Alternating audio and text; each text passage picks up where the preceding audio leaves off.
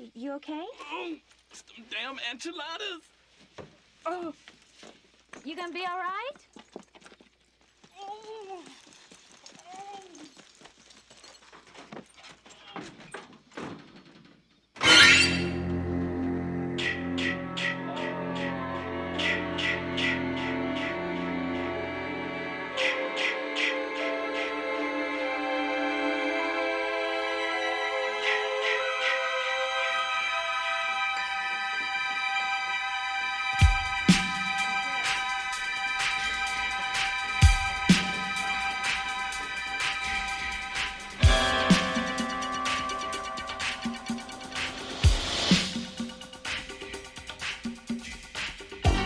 Well, folks, watch out for that wrench thrown into the plans, because normally this would be episode 76 of Instant Damage Lots of Podcast, the longest running podcast hosted by Adam Griff and Carl Severa and Rob Christie, with Mark Warren as the podcast producer for the stars, as we would talk about various things, since we are the longest running podcast dedicated to upholding the shrine, the fan fervor of one Roy Burns from Friday the 13th, Part 5, A New Beginning. Not to mention paying homage to the wonderful line of "It's Them Damn Enchiladas" uttered by Miguel A. Nunez in that same movie. But we can't do that this week because Carlos isn't here. So, from the creator of "It's That Damn Griff" comes "It's a Damn Free-for-All" with one Rob Christie, myself, Adam Griffin, and lurking somewhere in the shadows of the audio realm, Mark Warren. Folks, we have it all on the table today. Horror movies, video games, whatever we want to talk about. So I'm going to start with Rob. I think, Rob, you got something percolating on your mind concerning something? Actually. I do. Howdy, everybody. There's this October is got a couple of very notable horror game releases, and I'm just going to go ahead and come right out with them. First of all, there's a revisioning of the 1992 release Alone in the Dark, and they had a demo out, real short, real to the point. I thought they did a pretty good job, and I'm looking forward to that release. I'm a little bit sad that it got pushed back. It's still in October, but I think it's literally the same. It's either the same week or it's now a week apart from the other really notable release, which is Alan Wake 2. And I'm looking forward to playing them both. Probably streaming them both down the line. And yeah, I wish there'd been a demo for Alan Wake 2, but recent circumstances have made releasing demos kind of problematic for some companies. Now, I don't believe Alan Wake 2 is being developed on Unity. Unity itself is kind of a horror show recently, but I'm not going to get into that here. Don't develop on that platform now if you can help it, though. Because damn. Yeah. Yeah, I'm looking forward to Alan Wake 2. I want to see how they... There's two things in play here. Number one, the ultimate Max Payne callback with they're using Sam Lake, who's the creative director for Remedy. They're throwing it back to the original Max Payne game where it was his face mapped onto the Max Payne model. So now in Alan Wake 2, he's using his face for a detective. But then they have James McAfee, I think is his last name. I'm getting that right. I have an old man brain, so sometimes my brain confuses names. So let me look that up just so I don't get real silly. Here. I feel like names are the first thing to go as we get older. Yeah, it's weird. James McAfee. Yes, that's McCaffrey. Yeah. So he's doing the Max Payne voice for this new character modeled with Sam Lake's face. And with that Remedy reimagining of Max Payne 1 and 2 still lurking somewhere, I wonder if they're going to take this opportunity, start tying all of that stuff up with Control. Since Control is like the overarching storyline. And they've already pulled Alan Wake in. I wonder if this is going to be that kind of nod towards eventually working Max Payne into it outside of Max Payne 3, since that was made by Rockstar. Which I want to see. I would also very like to see that, especially since that helps kind of make sure that we also get Control 2. Right. Which I also am very looking forward to. I want to say they've already confirmed that it will develop Control 2. They just, had to get through Alan Wake 2 first, because understandable. But the fact that you've got what seems to be two completely separate franchises, or three completely separate franchises, all weaving into each other to make one big, like, forgive my use of the term, expanded universe, is super cool. Yeah. Yeah, I too have soured on any marketing surrounding multiverses or expanding universe. That's all storytelling. Let's just get back to that. Like, starting to rot our brains on purpose with those takes, and I don't like it. But of course, I'm old, and it's not for me anymore. So Swiss cheese your brains all you want. Join us. So this isn't a good time to bring up the Uwe Boll universe. You mentioned Alone in the Dark. It all connects.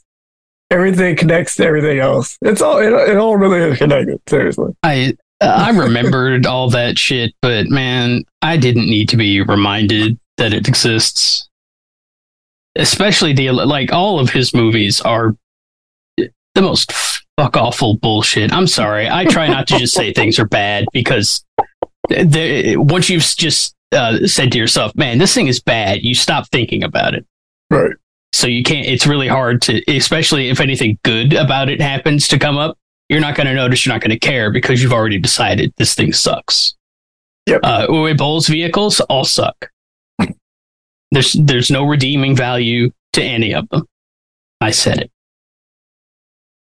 Yeah. Also, the Alone in the Dark one is just personally offensive because reasons.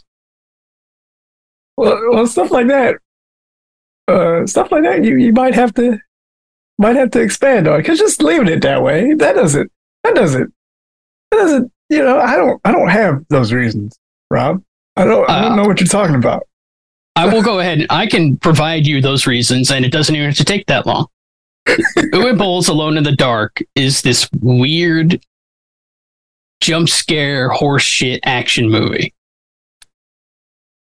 which in itself I don't have an issue with. However, when you take a property like, it's supposed to be based on Alone in the Dark, which was this atmospheric, there's a sequel with it. Fucking hell. Lance, why? Hey man, paychecks. Gotta get. I guess I can't. Anyway, the original Alone in the Dark was this death trap heavy atmospheric. It was the progenitor of survival horror. It was one of the very first. Yep. And to take that property, Bill Moseley and Danny Trejo, that makes me hate it way less. I'll be honest. So I'm a fan of Bill Moseley, but regardless, it's like, well, I mean, we know why Uwe Boll made movies, because they were all tax shelters, excuse me. That's the only reason he made movies, is because he basically got paid to make them effectively. That sounds really stupid, because everyone gets paid to make movies, but you know what I mean. He had no desire to craft anything interesting. He was just trying to churn out paychecks for himself. And the Alone in the Dark movie feels like just a deliberate, wild misinterpretation of the original Alone in the Dark, and even Alone in the Dark 2 and 3. Just like he either looked at those properties and completely missed the point, or he never looked at them at all and just said, if I base this video game-ish movie off of Alone in the Dark, I'll bet I can trick people into watching it. Son of a bitch. Excuse me. I don't care for that man, and I don't care for what he did. Well, all right. You said it was a misinterpretation of the source material, pretty much. So, wild misinterpretation. And that got me to thinking, oddly enough, and it's kind of timely because they just released the trailer for DLC today. It got me thinking about Resident Evil. And some could say that those 6, 7 live action movies, the ones with Paul W.S. Anderson and Mila Jovovich, some could say that those are wildly misinterpreted from the source material. Especially in an age of, and again, we're dipping back into marketing, and the brain is going to get very porous if you mention these terms too much. Delving into reboots and remakes and all that. The remake of Resident Evil 4 concerning certain characters' portrayals in it some could probably say that it's wildly misinterpreted as to their actions in this remake of Part 4. What does it take for an adaptation to be interpreted correct? Because I mean, it's in the word, right? Adaptation. So it's not going to be a 1-to-1 deal. And when I brought up Resident Evil, I was thinking about Ada Wong's character and kind of how this segment of, I guess, and it's always referred to as vocal minority of fandom, but it's really just, it's all garbage and gross. Hey kids. I mean, yeah. I said it. Fuck it. Yeah, you said it. You're right. So that they, long story short, they really piled on to Ada Wong's voice actors, who, oddly enough, well, not oddly enough, in a bit of connective tissue, played Ada in the most recent Resident Evil Welcome to Raccoon City movie. Just really concerning behavior. Yeah, let's go with concerning, because there's one thing to say that you may or may not like a performance, may not get what it's going for, but to attack somebody based on their performance and to just say, oh, it sucks. It wasn't really good. Something as subjective as a performance of that caliber. Like, where is there a line there? Because I saw the trailer, and I don't have a problem with her portrayal of Ada. It's fine. I mean, it works considering the overall story of the game itself. It's not up to me at that point. But I'm concerned with how we go about talking about this stuff in that regard. Especially now, it's like, okay, now the actress Lily Gao is who plays Ada. Now she's going to be at the forefront of this game in a larger capacity because she is effectively starring in this DLC, which is going to be, what, 4, 5, 6 hours of gameplay? If I remember right from the original release, if assuming they're similar, the original release of Separate Ways was like somewhere between 4 and 6 hours. Yeah. Yeah. So, and I'm just like, are we about to go through another bullshit round of this mess? Probably, because the people that are willing to go out in public to do that shit, they're not none of them are gonna be thoughtful enough to say to themselves, she's been taking a bunch of shit for other things. Let's not do this. They're not going to have that kind of, ability to engage in any amount of introspection and decide not to do the shitty thing on the social medias.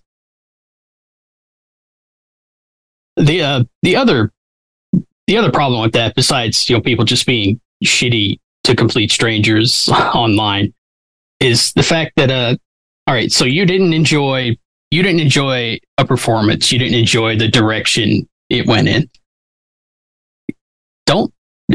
For one thing, don't be an asshole in public about it regardless, but also don't pick on the person that had nothing to do with it. It's like, okay, she did the performance, sure. She was directed. Right, yeah. It's like she did it that way because they wanted her to do it that way. Right. Yeah. So what the hell is wrong with you people? Stop it. Yeah. Oh, good. Sorry.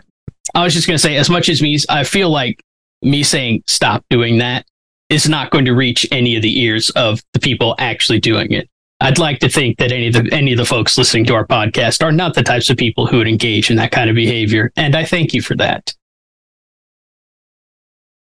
Yeah. But if someone happens to listen to this and they're the type of people to send shitty threats to strangers because they don't like how they a decision they made in the development of a video game, or how they performed as a voice artist, stop it. Get some help. I did it. It's okay. It's fine. It's a free for all. Oh, behave, goddammit. Yeah, I think the one comment I saw about it, which is indicative of most of this, all this online garbage, is when a very visible, I'm starting to hate this term too. It's fun. I keep stumbling over this shit. A very visible influencer in the Capcom sphere of things was going on, trying to defend themselves for accusations of inciting the round of let's call it harassment, because it's harassment at some point. Mm-hmm. They were trying to defend themselves from saying that that they were inciting people to go after the actress, and they go, "Well, I wasn't inciting anybody. I just said how bad it was." And it's like, that's not something you just toss off. Like, the minute you say that something is bad or it sucks or it's hated or you hate it, I hate this, LOL. Like, that's still a doorway for somebody, And I do think there's still accountability issues involved. I mean, it's not just for video games, by the way. It's when we talk about any of this stuff, horror movies, comics, whatever, right? Anytime you kind of open that door, people are going to walk through. Right. Yeah. Yeah. Yeah. And if you have a large audience, not just if you have a large audience, by the way, but if you have a large audience and you critique things, even if you're genuinely speaking, not trying to get other people to pile on. That's not how this shit works. And if you're a big influencer, you should fucking know better. Now, there's the other shitty truth of this, is that they don't care. Right. Yeah. And there's a big difference between knowing better and not caring. And most people don't care. And as long as you're clicking on their video to get their reactions, they don't really give a damn what the consequences are to somebody else. They got their clicks, they got their money. Fuck everyone else. Yeah. Yeah. But that was my main concern, especially it's funny how we went, hey, free for all. Went from Alone in the Dark to Resident Evil, which are connected. Then we went there. Yeah. Because the train of thought has some very weird tracks. But yeah, let's see. We hit the video games. Mark, I know you're out there. I heard that you saw a Barbarian. Well, you told me you saw a Barbarian. I saw it. What How did it make you feel? Yeah, where to start? Because we had our say about Barbarian, but I found your reaction to it. I was like, damn it, we need to record. I liked it. I liked that they actually were able to keep a majority of the movie a secret, because I saw a lot of trailers for this movie, but they kept it all focused around the first part of the movie. Even though I knew, like, going into it, it wasn't going to be. I know y'all pondered this on the last one. It's Skarsgård, right? Yeah. Mm-hmm. Skarsgård. So I knew it wasn't going to be that ultimately this was a movie about Skarsgård and is he an ultimate creep or not, but didn't know where it was going to go and how quickly it was going to go there. I think we talk about this the other night. It kind of reminded me of Parasite a little bit. Yeah. Which was another movie that I managed to avoid any kind of real spoilers on, or just had a lot of buzz, but just a general buzz, no real specifics. So I was able to actually watch that movie and be surprised by it. I always like that. I still need to watch that. Parasite? Parasite. Yeah. Definitely would recommend that. Yeah. It is impressive to me, though, that the more Barbarian didn't get spoiled by their own trailers and their own hype, because I do my best to pay as little attention to hype surrounding media as I can, and I still heard about Barbarian. So they were saturating the airwaves, so to speak, with promotional material, and even I managed it, like, to the point where it penetrated my not indifference, but just attempt to not get spoiled as much as possible on whatever it is that's happening. So here's a fun one, because you were talking about how the marketing actually got to you, got through your bubble of not wanting to be bothered with that shit. Do you guys think that all this stuff is getting sold the same? Because I went through my little funny spiel about how the repetition in marketing is starting to eat away at my brain. But I do think that a lot of this stuff, well, at least a lot of the mainstream stuff, is getting sold the same way. Like, first, let's go with, well, we're primarily a horror podcast. Let's go with, like, Marvel movies, for instance. There's a cycle of Marvel movies. Well, will this do this? Is this the end of superheroes? Will this do this? This is epic. This is iconic. This sucks. But it's the same for every movie now, right? So are you guys starting to get a sense of not necessarily, they call it superhero fatigue, but let's go with not necessarily genre fatigue, right? But marketing fatigue and how this stuff is sold to us, how it's presented, how every trailer has almost the same beats or structure. Are we looking the wrong way here as far as how we're watching this stuff? I'm going to sneak in a very quick aside. Movies are not the only ones guilty of this shit either. Video games have been doing a lot of the same stuff. That's why companies that make good trailers that aren't trying to sell me stuff the exact same way, I really appreciate it. Square Enix actually does kind of have a formula for trailers, but they're so well done otherwise that it doesn't bother me. The Marvel trailers, which are basically all cut and paste, they have an exact formula. And while I don't care for it, I don't blame them, because it works. Now, how long until it doesn't work? I hate to say this, but we're not exactly the target audience for those movies anymore. Right. Because we're outside of the age group that they're really trying to hit. But regardless, if you keep regurgitating the same shit and then feeding it to people, eventually even your target audience is going to be like, come on, stop this. Yeah. I guess to answer your question, yes, I'm pretty tired of being sold the same thing repeatedly in the exact same way. Yeah, just trying to, because I even noticed it with a lot of current horror movie releases.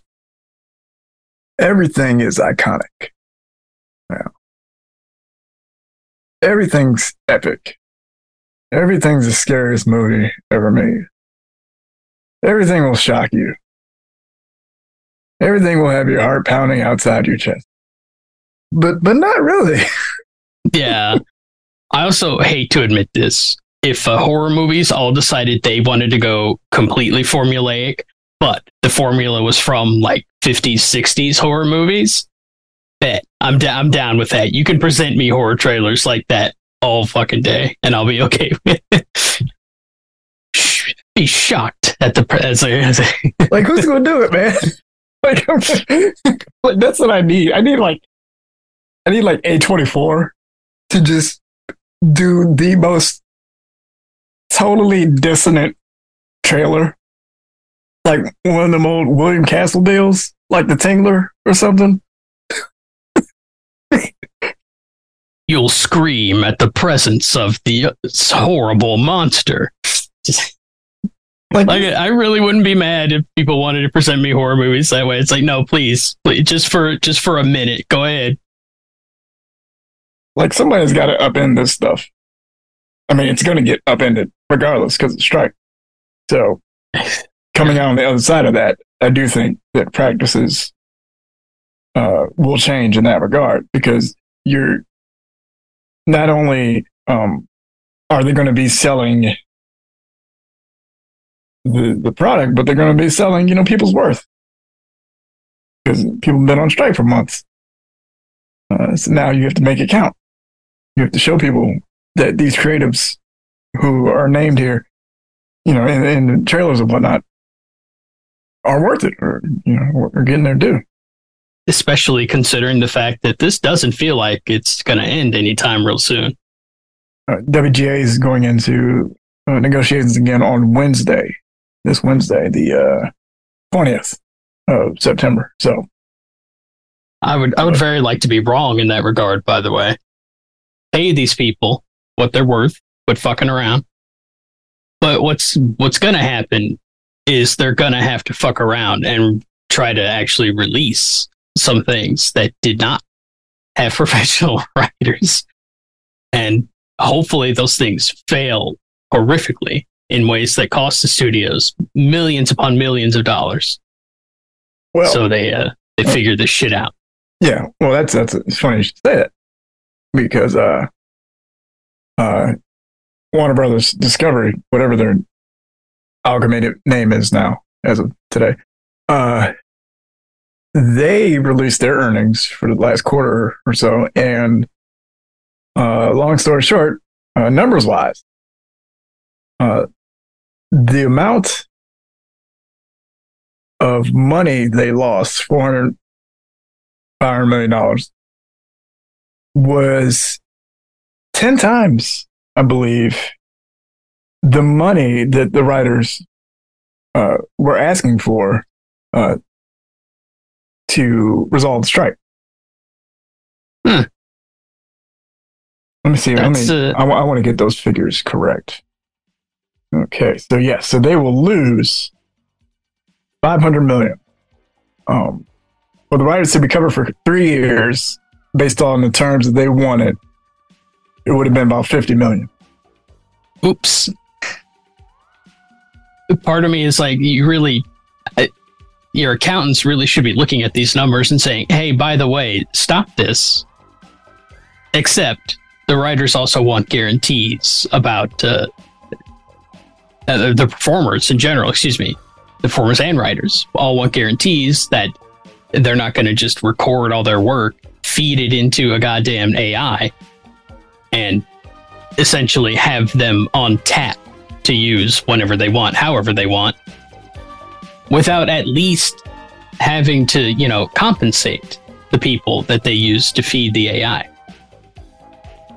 Or, better yet, don't use the shit at all, because that's just deeply fucking weird. Yeah. Yeah, sure, just have a not real copy of me you can use whenever you want. Yeah, okay. And people are genuinely like, well, what's their problem? The hell do you think their problem is?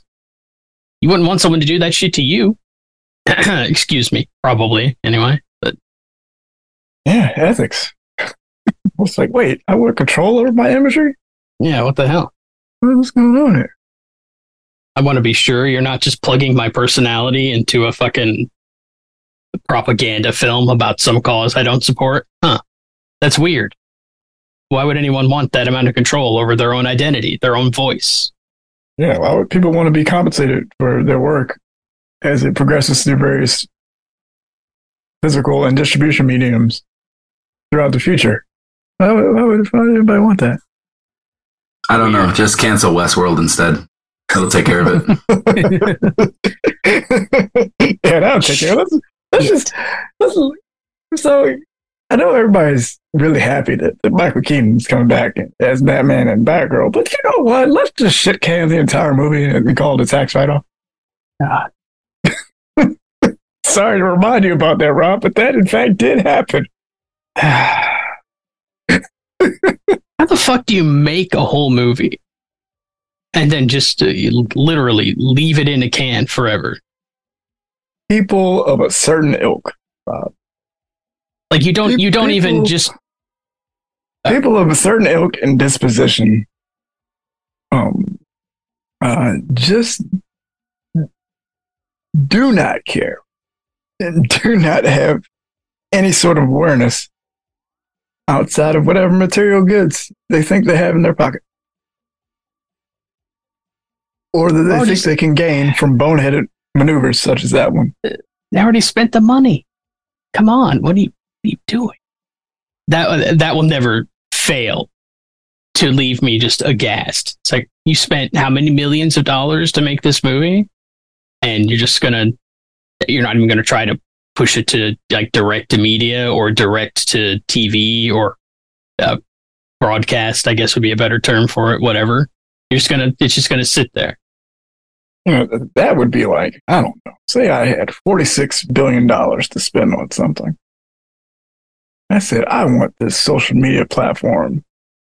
I don't know why I want it, but they've been saying some horrible things about me that I don't really like. I don't know how to express myself properly. So I should just buy it. But I'm going to put my ideas into play. Not everything that worked beforehand. No.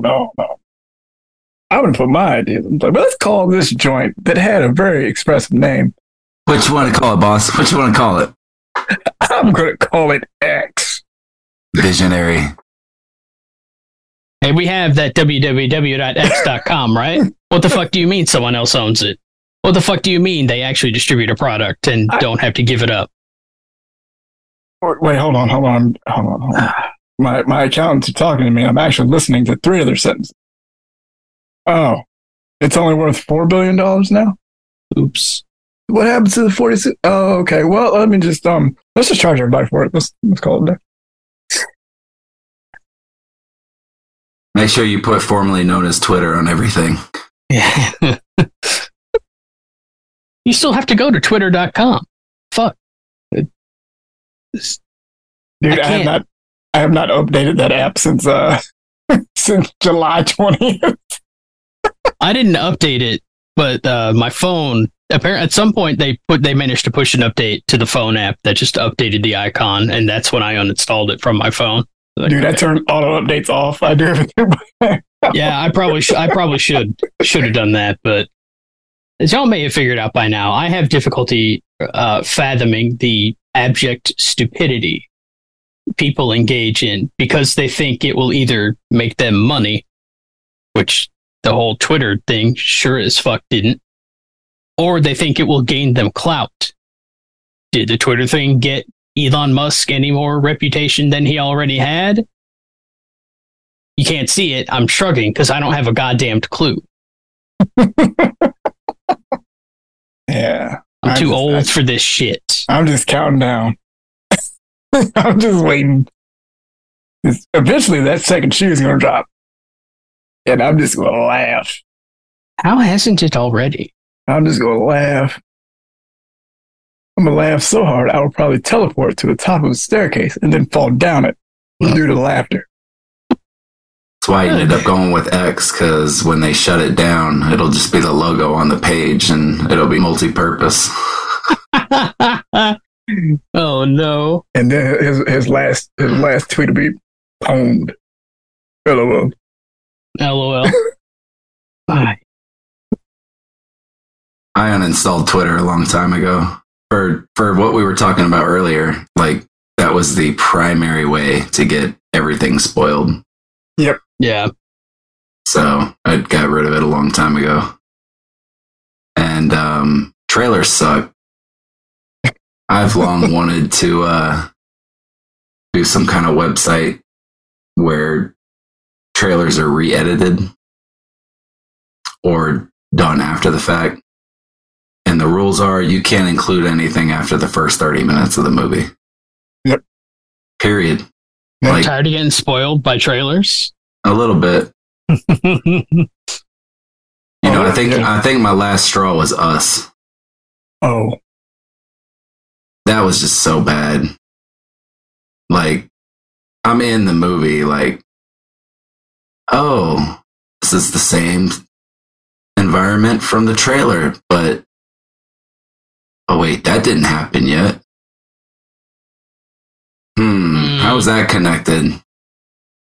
I mean, I put that whole movie together in the first 20, 30 minutes just because of that trailer alone. I like the movie, but it's disappointing when the trailer takes away from the power of a movie. Yeah. I'm not a big fan, and I run into this shit all the time, and because of the video game atmosphere, sphere, where people are really fond, people who are not game designers, might I add, are really fond of phrases like, that's just bad game design.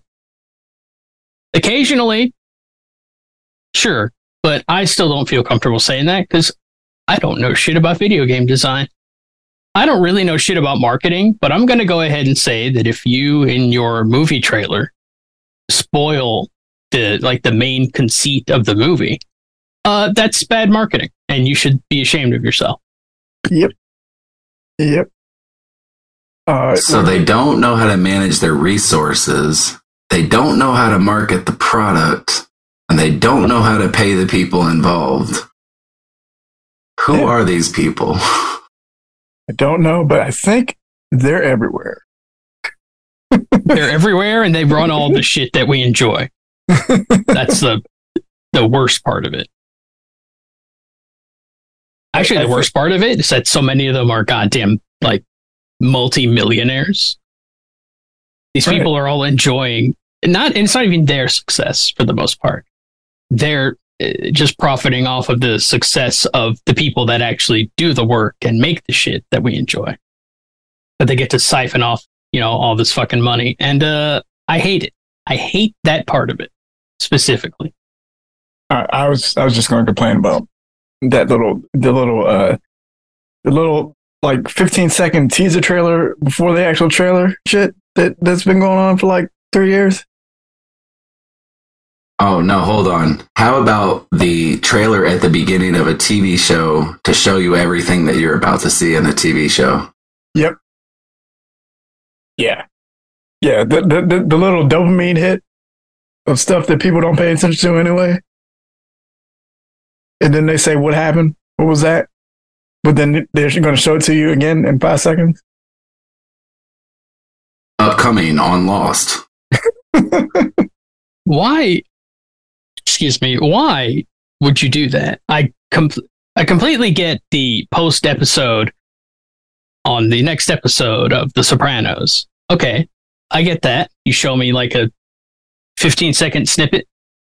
15 seconds isn't really enough to spoil anything. It would be if they did it on purpose, I guess, but normally not enough to ruin an episode. But you do that before? They do that now? You'll have to forgive me. I have not watched regular television in a very long time. And I promise that's not me saying, I don't watch television. I prefer other forms of media. I just haven't. It's just not a thing that's been on my plate. I think it's more of a thing with reality television, which I think was birthed out of the last time we were in this situation. Yep. Yeah. And even reality TV folks have been discussing going on strike. So, so it's everywhere.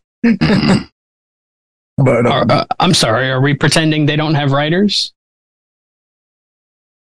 They used refuse. to. I refuse. It's not all just clever editing anymore.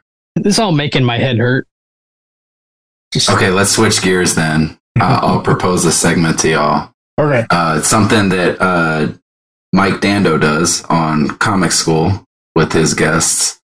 Is he opens the short box, which is basically just a way for people to talk about anything that they've read, watched, listened to lately that they really enjoyed and want to recommend to other people. So, y'all got anything that fits under that we're not going to talk about on the next episode of the podcast? Carlos? I was gonna say I can't because all the things I watched most recently we're going to talk about. Maybe even non-horror things. Yeah. I got Across the Spider-Verse on Blu-ray last week, and wow. Favorite character? You know what? I don't know. Because it's, and I guess it's kind of spoilers the way it's framed. It's a two-hander of a movie. It is both Gwen Stacy and Miles Morales movie in some regards. And I think it was kind of like, okay, I've been reading and watching this stuff for longer than I've been conscious of it. Because comic books have always been, in and around my general makeup and everything. So seeing that movie, I was like, okay, this is going to be groundbreaking for somebody in more ways than one. Like, this is somebody's starting point. Like, we talk about, okay, every superhero has an origin story. That movie is going to be somebody's origin story. Somebody young out there, somebody old out there, say anybody, who cares? Somebody's going to watch that movie and be like, okay, the door's wide open. I can do whatever I want now in the storytelling space. I think my main thought, though, coming out of it was, I would like to see these characters grow up. Because with superheroes, they get locked into a sliding timeline where they don't age. The world around them age. And just from a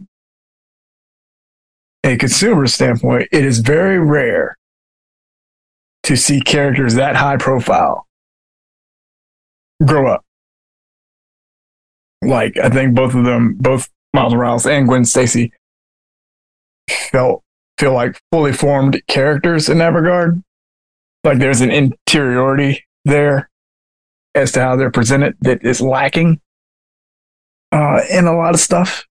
Like, I was just amazed just watching it. Like, it's like, wow, we are really lucky when this stuff works. Because it was just wonderful to watch.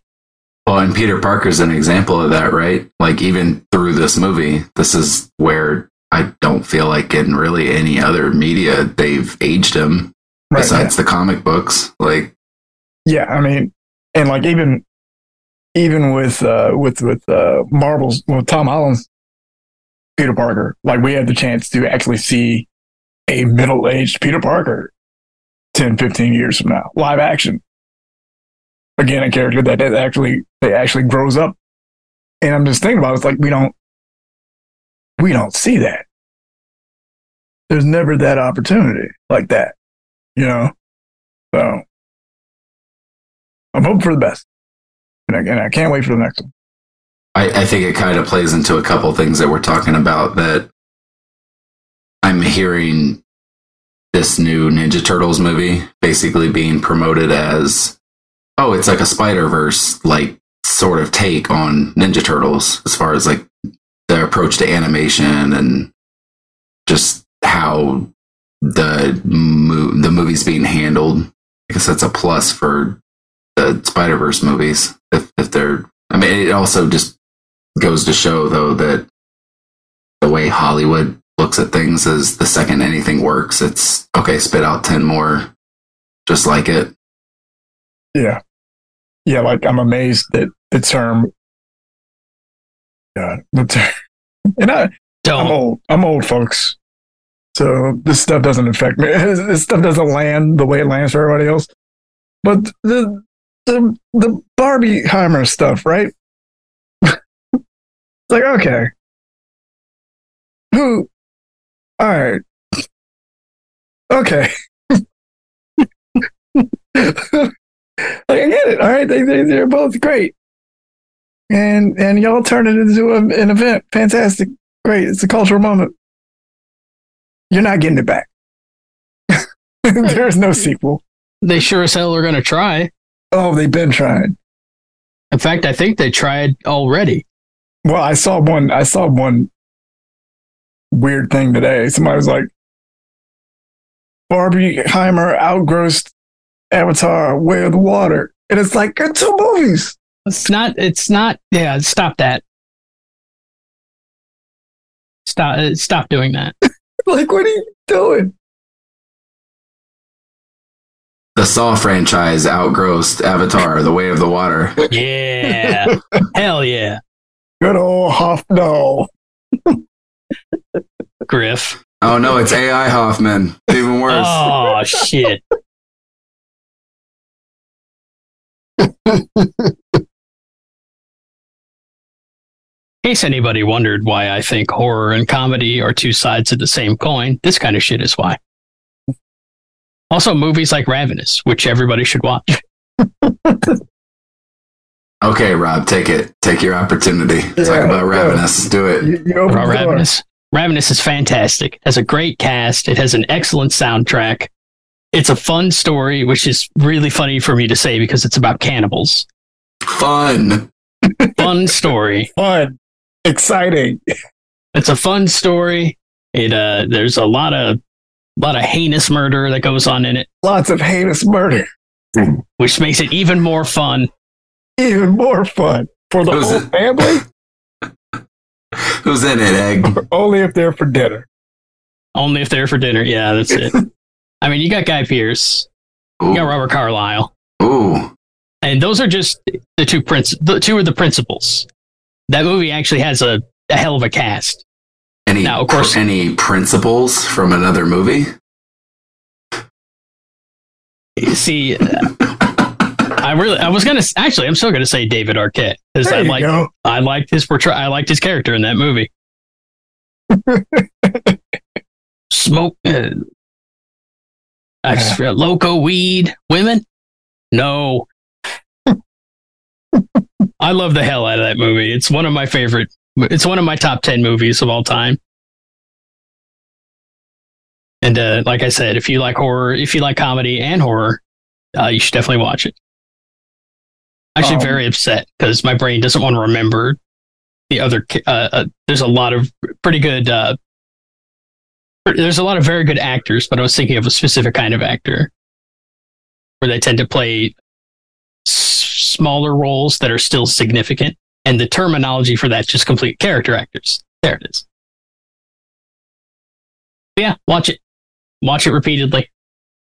Any movies coming out or available now that you're looking forward to watching specifically during the big push to Halloween? For one thing, we mentioned one a bit ago. I do need to watch Parasite. I think it's funny. You need to watch. I keep saying that. And I kind of mean it. So I'm just going to keep saying it. I need to watch. God, I hate that I'm going to mess up his name. Jordan Peele is the director of them, right? Us? Yeah, Us. Yeah. Us. Yeah. Us. Yes. I still need to watch that. I still need to watch his other movie, which I can't remember the name of it because, again, names are the first thing to go when you get old. No. Yeah. Nope. Yeah, that's it. I like Nope. Nope was a good. Didn't feel like they gave it all away in the marketing. Yeah. That was a good experience at the movies. One of the better ones in the last couple of years. I've liked all his movies in general. I just hated that they spoiled the one in the trailer. Yeah. For us, I saw a sneak preview because I didn't want to. Some movies I just don't. I don't play. I was like that. I did the same thing for Get Out, which was okay. That as a sneak preview was mind bending. Because I was definitely aware of where I was when watching that film. I did the Evil Dead Rise one, which was again very eye opening stuff. So again, I'm like, oh, okay. Let me get ahead of this now. So I guess what we're saying is, if you're a fan of any particular any movie, and a sneak preview of that movie comes in your area or near your area, take advantage. Try to go see it. So that is the best way for you to not get spoiled later on. Because, you already saw the whole damn thing. Right. I've been tempted. Regal does a mystery movie on Monday nights every 2 weeks. They started doing it like 2 years ago. They showed a movie called It Lives Inside last time. Okay. Yeah. Yeah. They do a fair amount of horror movies, actually, it looks like. But never twice in a row, apparently. From what I gather. I wasn't able to see what tonight's movie is, but some of the theories were that it might be Saw 10. Oh yeah, because it's it's a couple weeks out. About to launch, yeah.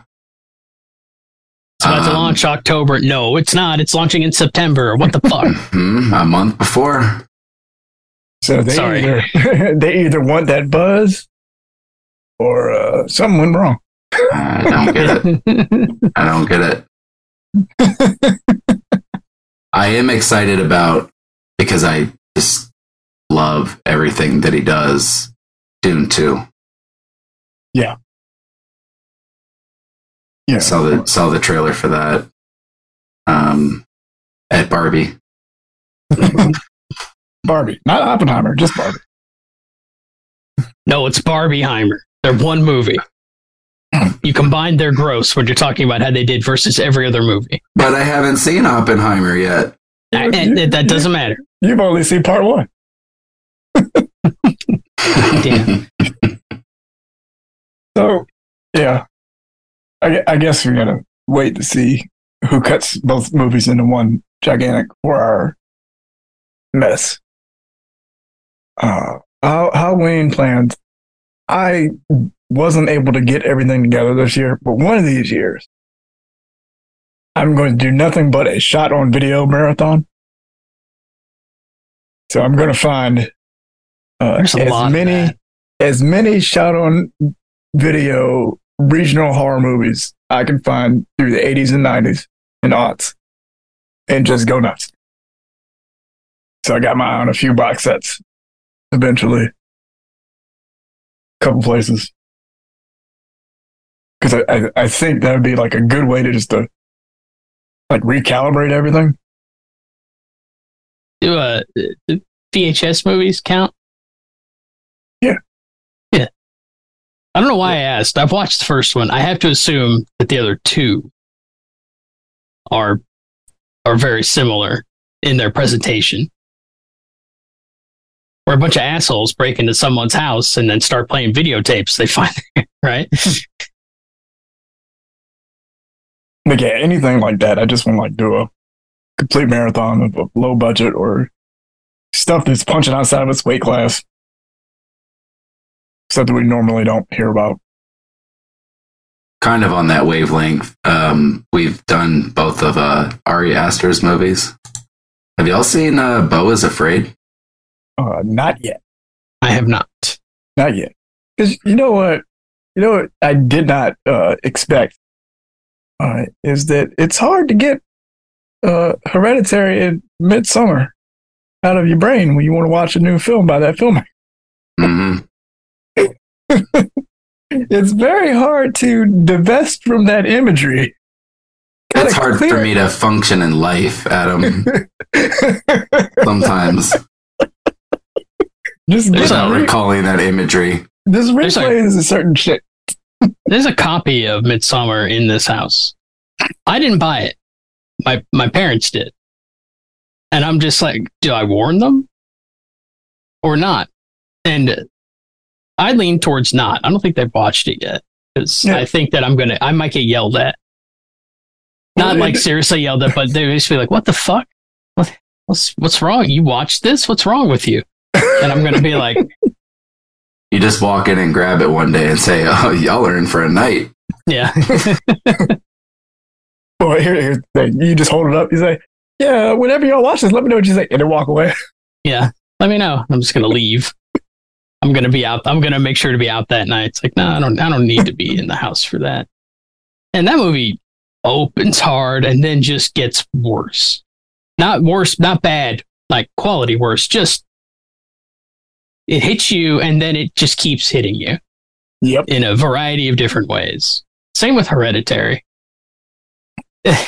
Especially if once you wrap your head around the fact that in Hereditary, most of them are kind of awful people. But what happens to them is still horrifying. It's like, oh, yeah, what the fuck? I'm gonna save my characterization gripes for our eventual commentary on Hereditary. But yeah, I got a lot of issues with it.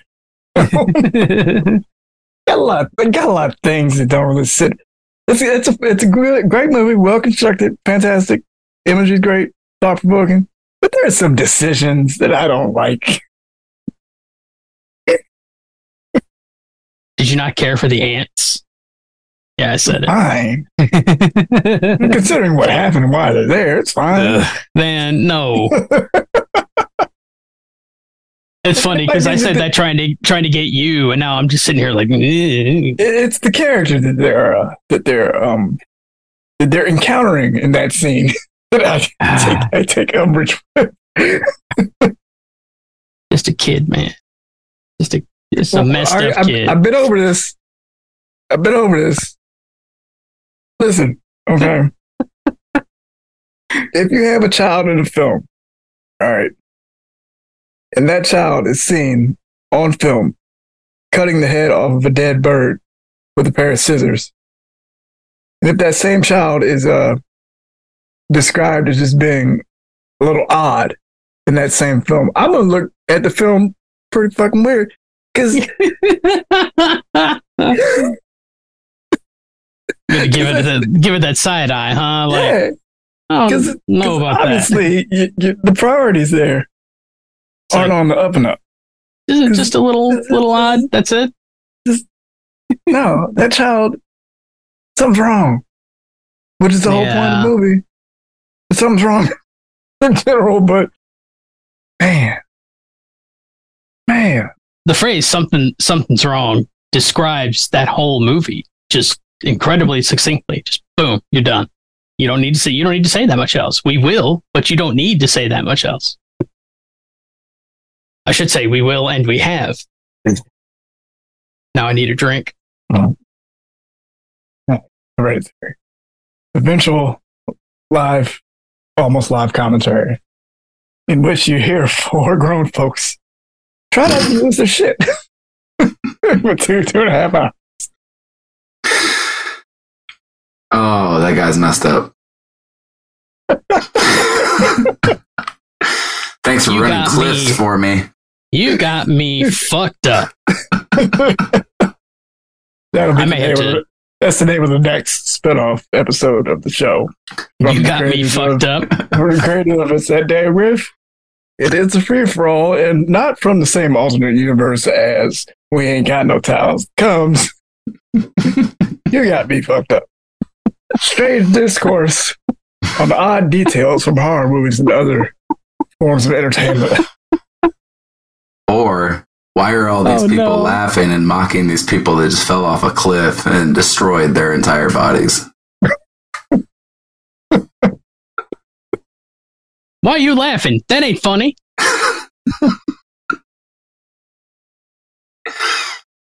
I know that exact phrase may actually come out of my mouth when we do Hereditary. Because I know there's a part where someone's going to be like, and I'm just going to be, the fuck's wrong with you? That's horrible. Stop it. We really should do a commentary for Halloween, but I'm really going to vote against it being that movie. Wait. Well, now I got to ask. Which Halloween? What movie is it going to be? No, I thought you meant the Halloween movies. Yeah.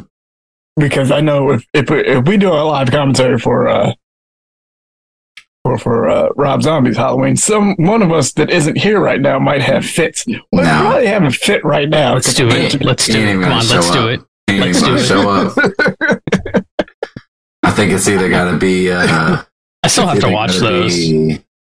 Season of the Witch, or what's the Busta Rhymes one? H2O. Oh, Resurrection. Resurrection. That's right. Daytertainment.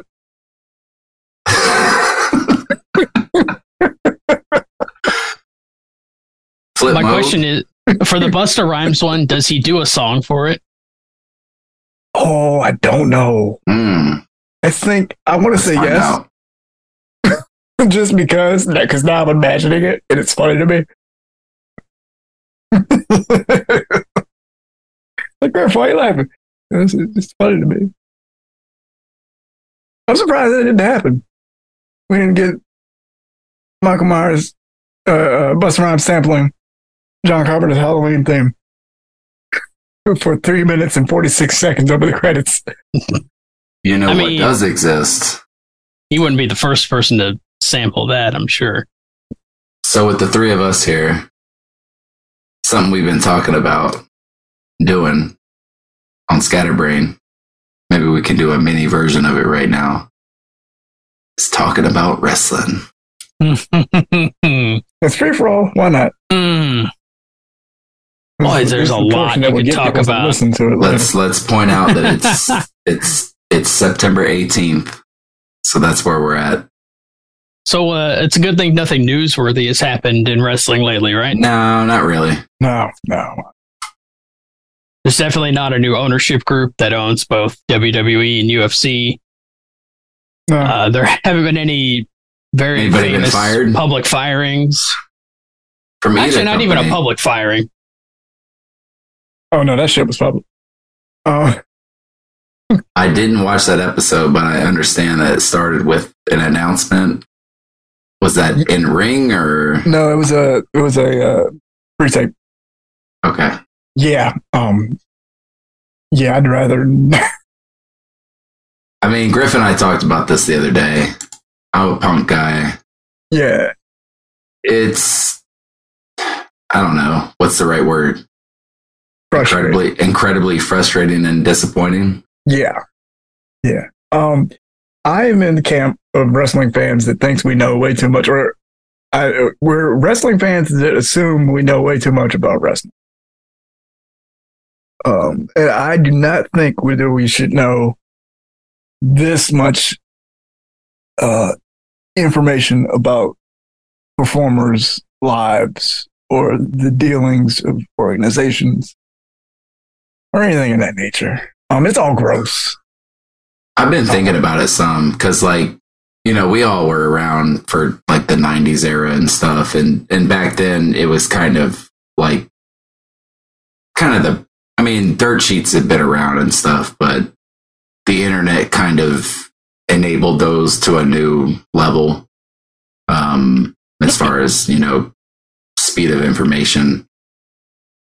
I don't know if I was just okay with it then because it was more controlled. Yeah. Call the number, hear what Michael P.S. Hayes has to say, or Paul Heyman, or Scheme Jeans Hotline. Who was the guy on WCW? I can't think of his name. It was Okerlund, Gene Okerlund. No, there was another guy. Yeah, he was the voice of Tony the Tiger. Lee something? Yeah, Lee Marshall. Lee Marshall. Yeah, Lee Marshall. But it's just staggerly. I that's another reason I uninstalled Twitter. Yeah. Like just the level of people trying to become like their own figures inside of like the world of I've got people backstage and I'm an insider. Yeah. But you don't want like a pile of wannabe Dave Meltzers? I'm not even all that stoked on the original. So like Very true. Yeah. Like I think there's some original good intentions there with like the rating system and stuff, but that's all. It's so overboard now. Not to mention anybody giving people 6 stars and 7 stars and all this crap. Like anybody who thinks Kenny Omega is that good, there's something wrong with him. Now, I'm not gonna let's not harsh anybody's mellow on that one. That's fair. Because I mean that's the beauty of wrestling. Like what works for somebody doesn't work for somebody else. I hate to quote Jim Cornette, but I guess I will. You have your chocolate, you have your vanilla. Keep your vanilla away from my chocolate, and everybody's happy. Sure. Is that a plug for segregation? From Cornette? Yeah, let's not go into certain leanings there because I'll just start cussing. I won't stop. This motherfucker right here. We're not necessarily a family show, but I'm an old man. I need to temper it down. I can't be. I gotta watch out just in case. I can't be getting that angry. What happened to Griff? Yeah, I mentioned Jim Cornette. He had a little bit of a stroke. My bad. My bad. But like, yeah, it feels. It's just a couple things. For wrestling in general, it feels like everybody's trying to play a character. Fans are overstepping in that regard. It's just the news cycle is almost invasive to a point. We brought up the Punk firing, but I was thinking about it, and even counting the 7 years he was away from wrestling, they've been talking about that dude for at least damn near 20 years straight. Mm-hmm. I saw a little blurb about him today that just said CM Punk does not plan to sue AEW over his firing. And it's like, okay, I understand that Punk has sued people before, and he's been sued by people before. But in both cases, it's not like he was just doing it to be an asshole. He was doing it because he thought he had someone thought they had a legitimate grievance against him, and he thought he had a legitimate grievance against the WWE, or specifically their doctor, I guess. All right. Well, like, it's not like he was just being a douche. Just well, even that, like we don't know these people. No, why? Yeah, why do we know that? Right. Why do we know the details of that? And like we are not in their shoes. We do not have their experiences. And to even be like, oh yeah, well, so and so's got to go. Like, well, we don't know. We know nothing about any of those dealings, anything that's taking place, how actions were inferred, how words are inferred. We don't know what's going on inside somebody else's brain. So any of that stuff. So when stories start breaking about people being bad for the locker room, let's go with one of those. We don't know the actual circumstance of that stuff. I'd also, just about that in particular, none other than Eddie Kingston, who does not like CM Punk. At least it sure so doesn't seem like he likes him from his words and from the words of others. It seems like they're not friends. And he came out and said he didn't think it was a problem. So Yeah. it's like Yeah. we have piles of knowledge and no fucking context at all for any of it. Well, I think for me, it's like, why does it matter to any of us? Like, Right. Yeah, that Yeah. too. Like, why do we know this shit? I find wrestling so much more enjoyable when I'm not worried about what's going on behind the scenes. Yeah. And like, it's a funny story that just happened to us, but SmackDown was just here in Denver on Friday. Oh. And I skipped it because the last few have been and I kind of got burned on having ringside seats that they then closed out because there wasn't enough attendance, and got moved way up in the arena last time I went because they were still doing like joint Raws and SmackDowns back then. So ticket sales were not great sometimes. But yeah, I tried to win tickets or whatever, and then they made the announcement that John Cena was going to be there. And I was like, okay, I've never seen John Cena live, but can't really afford it. So, if we win tickets or something cool, we'll go. Imagine my surprise. Yep. Yeah. Yeah. First 10 minutes of the show, even. I think I would have lost my damn mind. Yeah. Good on them. Like, I feel like that's one of the first surprises they've been able to pull off in a while. Right. And it all makes sense in retrospect. He was here to go to the CSU game.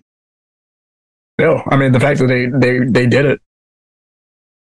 As soon as he made that comment too, I hate Pat McAfee. Like, I don't want to talk like negative. Like, I think it's key for us to be positive if we're going to do a wrestling podcast down the road. But as soon as he made that comment, I'm like, there ain't no way the Rock Spot's come out right now.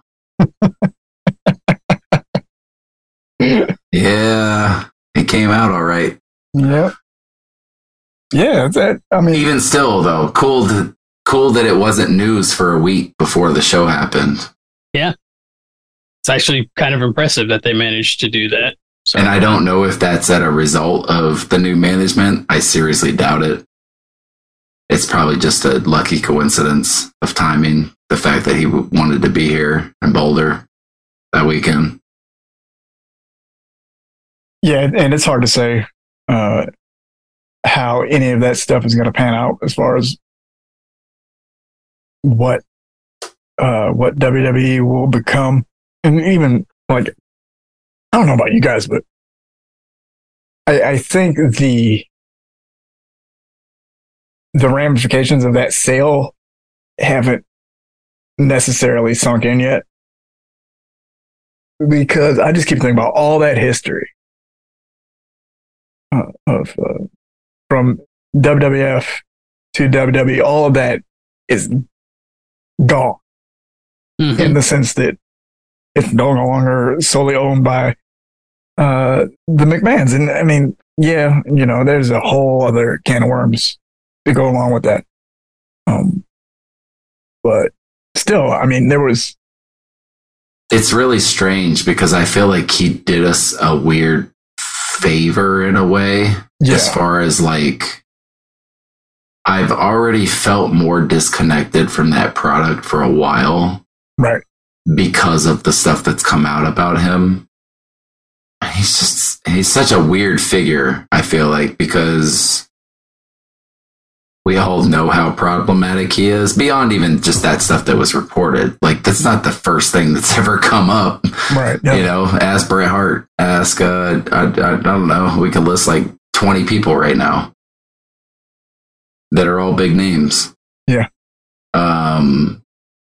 But at the same time, the fact that he doesn't own it anymore, it puts a weird spin on the company. The fact that now it's like this conglomerate, and I really try not to look at the news sites. I feel like the last time that I did, some of the talk was about, well, how long will Triple H be in this role? Yeah. Before they replace him with somebody else. And then is that an advantage for AEW or any other companies out there. I don't know. I'm really kind of hoping, and I would like for them to do this if they're not. AEW should just worry about AEW. Right. Yeah. You don't got to operate as we don't need to pretend that this is some WWF versus WCW shit. Because frankly, it's not. It's not. Right.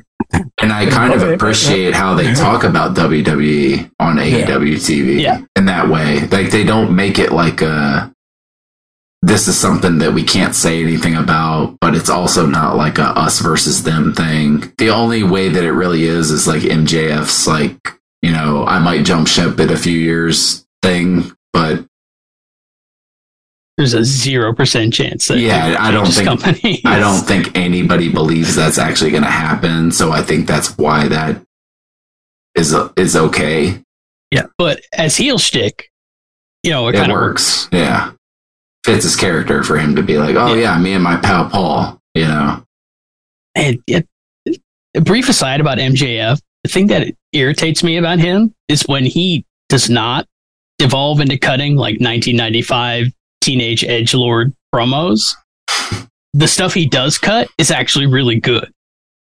So I'm just like, God damn it, stop doing this infantile horse shit. You don't need to. Right. Yeah. He is phenomenal when he's actually doing his own thing. And and when he's aware that the juvenile stuff has run its course. But I think we will be on a wrestling boom once again once one of these other companies can carve out a mainstream identity that does not lean on what WWE has done. The first company that can crack the production code. Again, if you thought my thoughts about trailers all being the same, marketing all being the same, we're on to something. Oh boy, don't watch a wrestling program because they're all cut the same way too. Once somebody can crack that code and present wrestling in a different way that doesn't insult the fans' intelligence, that's when we're going to start seeing some headway being made. I think Collision is onto something. AEW Saturday Night Show. I think they're onto something with how that show's structured. As far as you get the opening with the quick blurbs from folks before they go into the signature and then the show proper. But they're not quite there yet. I do think commercial breaks hurt the flow of a show much worse than any kind of bad booking can. Picture. I'm sorry.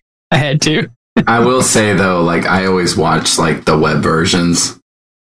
Some of the commentary that they do during the picture-in-pictures is priceless. They have so much fun with those. Which I guess maybe, I don't know how much time we still have, but I've come to appreciate Tony Schiavone a lot more in He's AEW. so good. He's really good. Like, I couldn't stand him back in the WCW days because I was just a WWF mark. So anything he said, I was just instantly against. You know how earlier we mentioned how we shouldn't crap on performances from people because a lot of the times they're directed? WCW Tony Schiavone, there you Nitro go. Tony Schiavone, incredibly directed by who? The boss Fucking man. Eric Bischoff. I'm going to stop there because I'm not trying to be shitty, but I am not a fan of that man or his work. That's it. Yeah, Adam and I talked about this the other night off air on something else, but I don't know. I'm like a couple days behind on AEW, but I just saw there was like a promo thing between I want to say it was like Eddie Kingston and Claudio. Yeah. And at the end of the promo, Eddie's like, "Do your damn job, sell the match," and Tony's like, "Yeah, okay." It was just so perfectly delivered. It was like, and so thanks, Eddie. And Eddie responds, "Thank my ass." He's walking out. Eddie Kingston needs to win a world title. Yes. By the end of the year, if not Wednesday, then they better do it soon. It can be the Ring of Honor title. That's fine. I think he's positioned to take that ROH title. Like they got to do it. Eddie Kingston does the one thing that is crucial for anybody in wrestling, I think, is that he makes you believe. That's it. He makes you believe. Like you can know whatever you want about wrestling or whatever you think you know about wrestling. But if you watch Eddie Kingston, it'll make you believe. So I'll share real quick just that I'm a Claudio fan. I'm not an Eddie Kingston fan, actually. I'm okay if he wins the title. Like the way that they built that whole thing. Yeah. I'm okay with it. Like it makes sense. Yeah. And even with Claudio losing, it adds something to what we've seen of him so far in AEW that we haven't seen before. We have not seen this dude lose like that in that fashion in this kind of program with this kind of storytelling.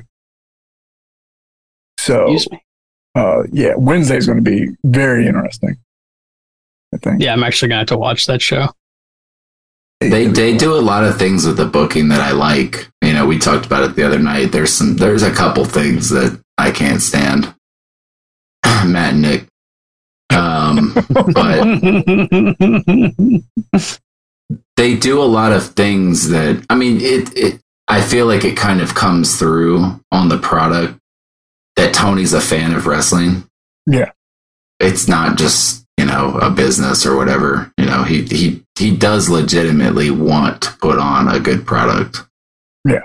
And I think that comes through on most of the shows. There's certain things they still haven't figured out yet. One of those things is that executive vice presidents should never win titles. Yeah. Yeah. Well, or be the main point of focus almost every show, or yeah. I mean, we got a lot can happen in 4 years, and they do have good. They do have people that they are. You wouldn't say like, oh, this is a guy that was a WWE guy, or this is a guy that was known elsewhere. They have a decent amount of talents that you could call homegrown talents that look like they could be the future of the company, legitimately. Right. Yeah. It's just a matter of, what happens with them. Do they stay healthy? I mean, that's any sports. Right. One injury changes everything. Hey, Ricky Starks. Oh, man. They don't back up the Brinks truck, digitally or otherwise. Like they got to keep that dude. They got to keep that dude. I do think his efforts on Collision point to them kind of investing in him. I wonder if he's. I'm wondering if he's going to win this Wednesday. I will say one thing that I think that they have that works to their advantage that they haven't really taken advantage of the right way is their relationship with New Japan. Right. Yeah. I think that they're relying too much on the fact that some of their audience is smart and is already New Japan watchers. Like they've done a decent amount to promote Jay White and Juice Robinson as, kind of like, what do they call them? Like Bullet Club Gold or whatever. Yeah. Mm-hmm. They've done a decent job with those guys, but I feel like the rest of the roster that they have available to them there, which I get there's scheduling stuff and whatever, but for the most part, they've kind of relied on fans already knowing. So when I watched that part where Bryan Danielson was like, I want to face the best technical wrestler in the world, I was like, I know exactly who he's about to say, and holy shit, this is cool. Like, are they really going to do this? But Right. I feel like for the average fan that might not know, they're like, Zack Sabre who? Like, Right. Yeah. Yeah. they need to do more to like promote, you know, anytime they do those crossovers. I don't know how they do it. I'm not in the business, but I feel like when they've done those matches so far, it's been more of like okay, this is a fantasy match for somebody. But if you don't watch New Japan, then I guess you can maybe become a fan of this person, whether it's, you know, the Ace or Stone Pitbull or, you know, anybody that they brought in for kind of like those guest matches. I don't know. I just feel like they haven't quite hit the mark with that stuff. Right. Yeah. And I think they need a better way to build that kind of stuff outside of the 2 weeks before Forbidden Door. Mm-hmm. You know, even if it's like, because they do those Road 2 specials on TNT sometimes, right? Do one for New Japan wrestlers here and there. Work out something where they can show a couple TV matches. Like really sell them outside of whatever spots they have on TV. I've been hoping, and I know our friend Dr. Mr. Coach Andrew Wilczak has been hoping for AEW to do something like a G1 tournament round robin deal. Like 2 months out of summer or something. Like, I really want to see them open things up presentation wise. I'm a little surprised they haven't, because if there's one thing we've learned from Tony Khan's booking, that man is fond of a tournament. Loves him a tournament. Yes. And honestly, I mean, tournaments make sense. Mm-hmm. I mean, you got to figure out your rankings somehow. And Well, I feel like AEW pretty much always has something like that going on, right? Like they always have some kind of tournament, or they're referencing the rankings a lot more than does WWE ever reference rankings outside of number one contender? Like, no. Everything's week to week. Speaking of tournaments, they just wrapped up the world title eliminator. And I know they're not going to, but I still wouldn't be upset if Joe won the title on Wednesday. Or no, is it Wednesday or is it the October That's show? Wednesday. That's Wednesday. I wouldn't be mad if they put the belt on Joe. No, not at all. I mean, we've never seen this version of MJF chase. Yeah. Oh. And,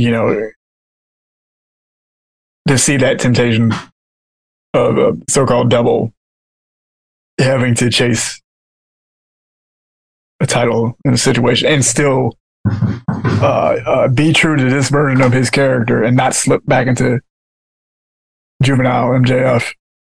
That would be something to see. That could be compelling television.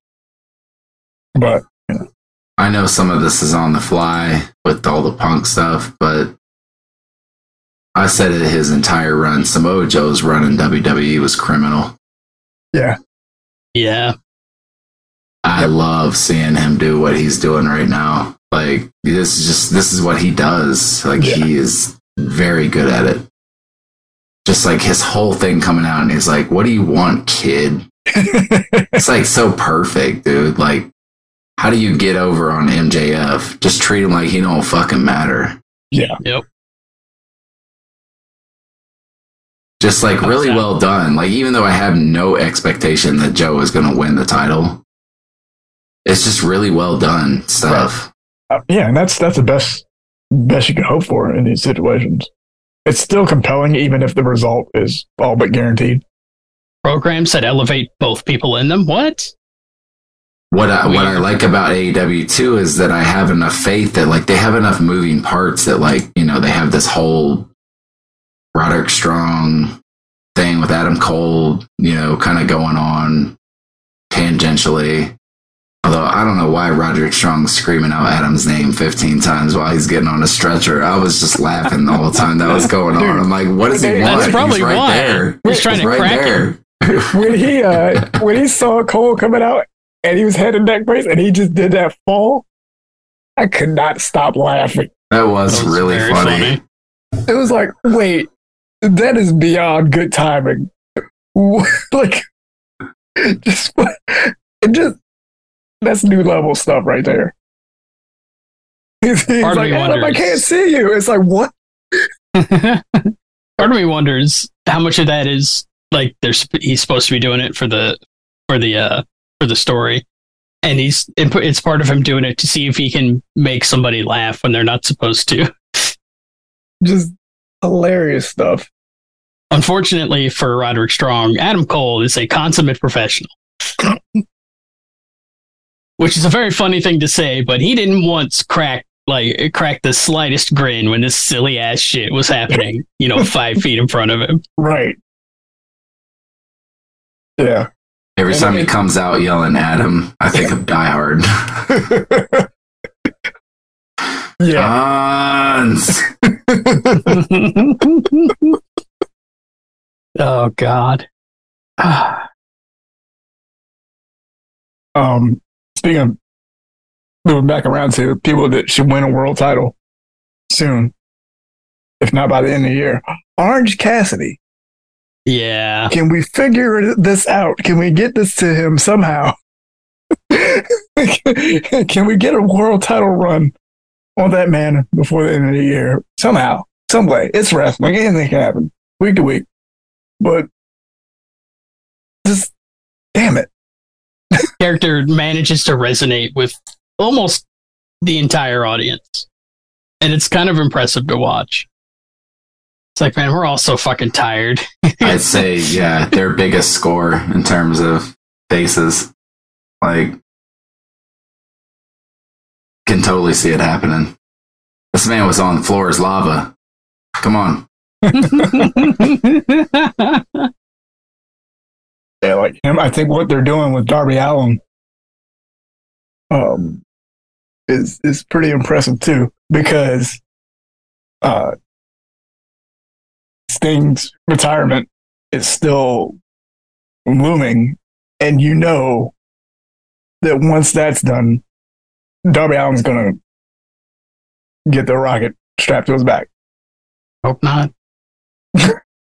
Oh, sorry, Rob. It's going to happen, but I'd still rather it not.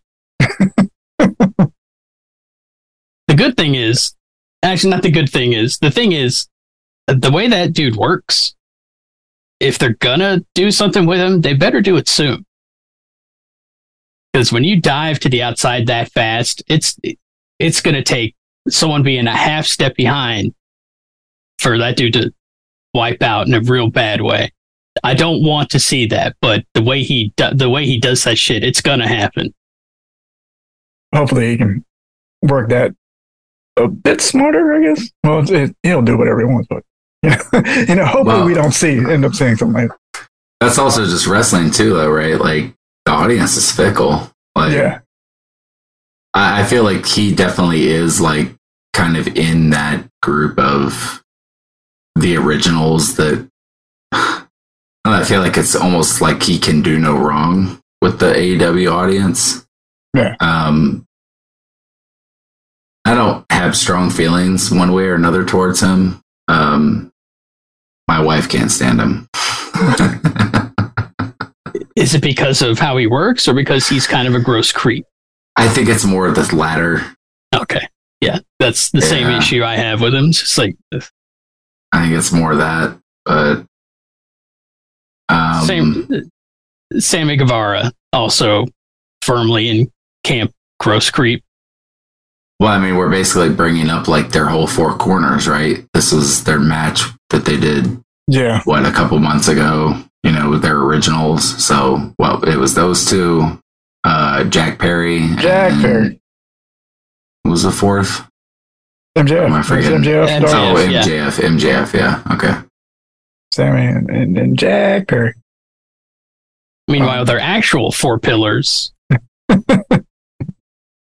are Orange Cassidy, John Moxley. I think I would actually say MJF. MJF, yeah. I would say MJF. Yeah. The problem is, like, they're four, like, if you're gonna, like, Bryan Danielson. That dude. Well, I think Ricky Starks had a great comment about the pillow stuff. He hates it because it shouldn't exist because it wasn't. It wasn't earned. It was declared. Yeah, they were called that before they were even out there. So now your bar has been set, but you haven't performed to the bar in the first place, right? So it both hampers, not wrong. It hampers and hinders them to be labeled that. But as we've seen, AEW has so many moving parts. CM Punk got fired 2 weeks ago, and it's like they just moved on without missing a beat. That's wrestling. Yeah. All they had to do it was bring out Bryan Danielson and one arm. Yeah. The fact that worked was kind of impressive. He didn't throw a punch with that arm the whole match, and I don't think anyone fucking noticed until people said afterwards, you notice he didn't use his the arm that he broke at all. I sure as hell didn't notice. Dude is a master of the craft. Yeah.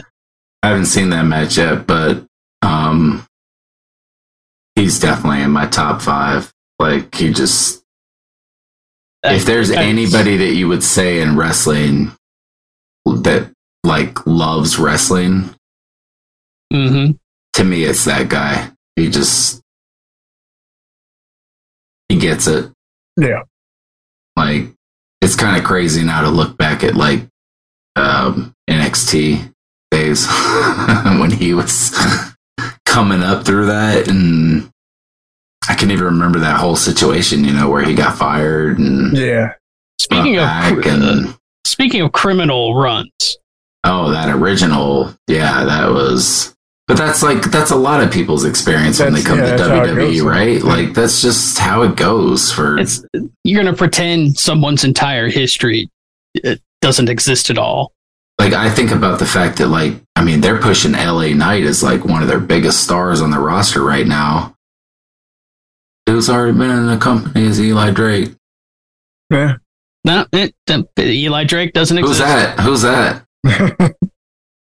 He has the same number of syllables in his name. What's up with that? I wish they wouldn't do that shit. That's so insulting to your audience. Just be like, nah, it didn't happen.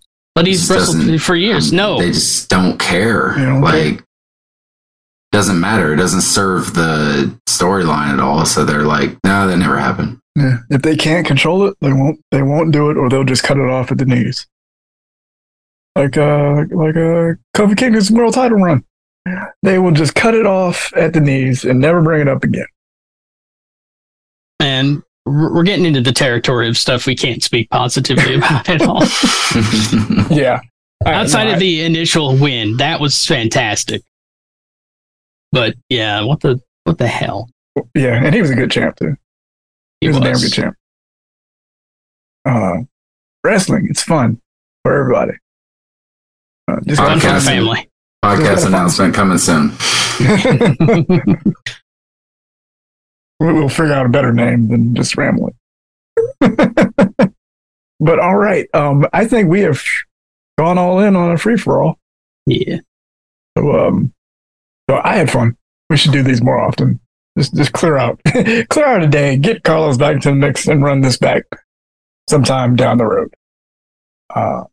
But next time we will hopefully be back with everybody in tow talking about Prey, Hellraiser 2022, and the Texas Chainsaw Massacre. No space in between Chain and Saw, because it's a different movie if there's space between Chain and Saw. I will get into that next time, because you've been here long enough. So you can stop listening to us, go listen to something you dig, and come back next time, because we will have more from It's Them Damn Enchiladas, the podcast. Until then, take care, and we'll see you later. Later, everybody. Bye.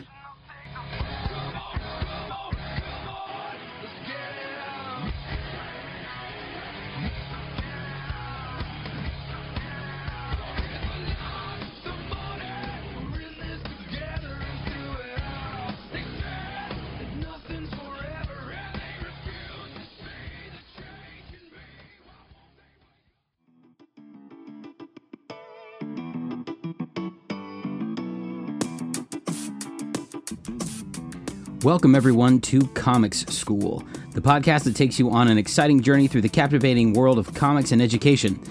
I'm your host, Mike Dando, an education researcher, teacher educator, and above all, lifelong comics nerd. Join me as we delve into the powerful intersection of popular culture, civic literacy, and classroom pedagogy. Here at Comic School, we believe that comics are so much more than just colorful pages and speech bubbles. They are a gateway to imagination, a source of inspiration, and a medium for deep and meaningful learning. In each episode, we'll be bringing you engaging discussions with a wide range of guests in various fields. Together, we'll explore everything from effective literacy teaching strategies to the visionary designs of cities for tomorrow. Whether you're a lifelong comics aficionado, an educator looking for innovative teaching strategies, or simply someone curious about the power of visual storytelling, we've got something special in store for you. Comic School brings you engaging discussions with an array of extraordinary guests. Comic School, by comics folks, for everyone.